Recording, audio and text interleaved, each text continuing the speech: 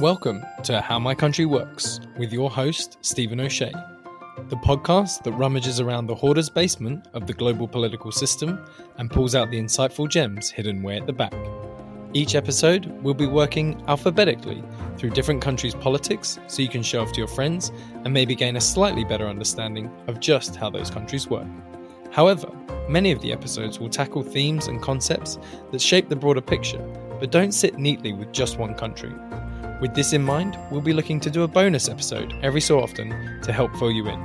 And next up, it's the IMF and the World Bank.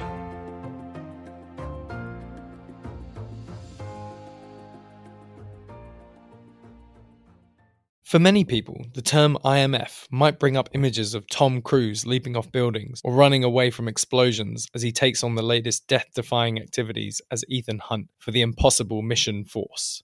Yes, that's actually what the IMF stands for in the Mission Impossible movies. However, the real IMF has a much more run-of-the-mill name and day-to-day role in global affairs, and it does this alongside its sister organisation, the World Bank. The IMF and the World Bank are both associated with the United Nations, but they have their own organisational structures. The IMF, for example, stands for the International Monetary Fund. See, I told you it was a bit boring. And, like the World Bank, it's a global organisation that was established in 1944 as a way to try and find a way to stabilise the world economy after it had been so battered by the Second and First World Wars, as well as the Great Depression. The two organisations are similar, but they do have slightly different roles. The stated purposes of the IMF were to create international monetary cooperation, to stabilise currency exchange rates, and to assist member nations with temporary balance of payment difficulties. By the 1980s, there were 143 member nations. However, most of the communist countries, including the former Soviet Union, did not join. However, it now has over 190 members and manages around $1 trillion worth of assets. To join the organisation, countries had to agree to allow their currencies to have clear conversions to other members, and that they would help to fund the IMF based on how big their economies were. This means bigger countries pay more, but they also get more of a say in where the money goes.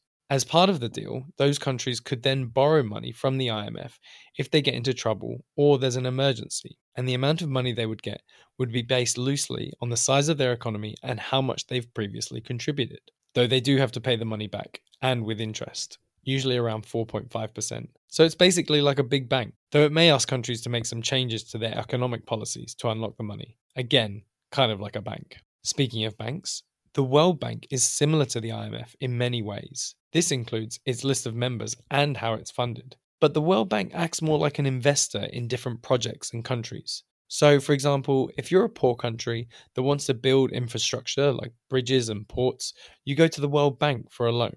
Many of the loans to the world's poorest members are interest-free. However, the World Bank is the world's largest multinational creditor institution, and as such, many of the world's poorest countries owe it huge sums of money. Indeed, for dozens of mostly heavily indebted poor countries, the largest part of their external debt, in some cases over 50%, is owed to the World Bank. So more simply, the IMF is for currencies and emergencies, and the World Bank is for investments and projects, though there's obviously some overlap. As a random fact, and for political reasons, the IMF is almost always headed by a European and the World Bank by an American. Well, hopefully that gives you a bit of an idea around the IMF and the World Bank.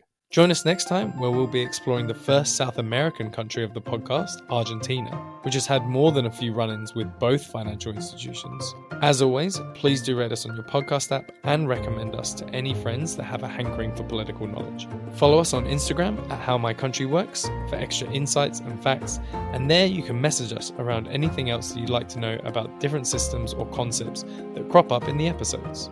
See you next time, and remember to keep asking how my country works.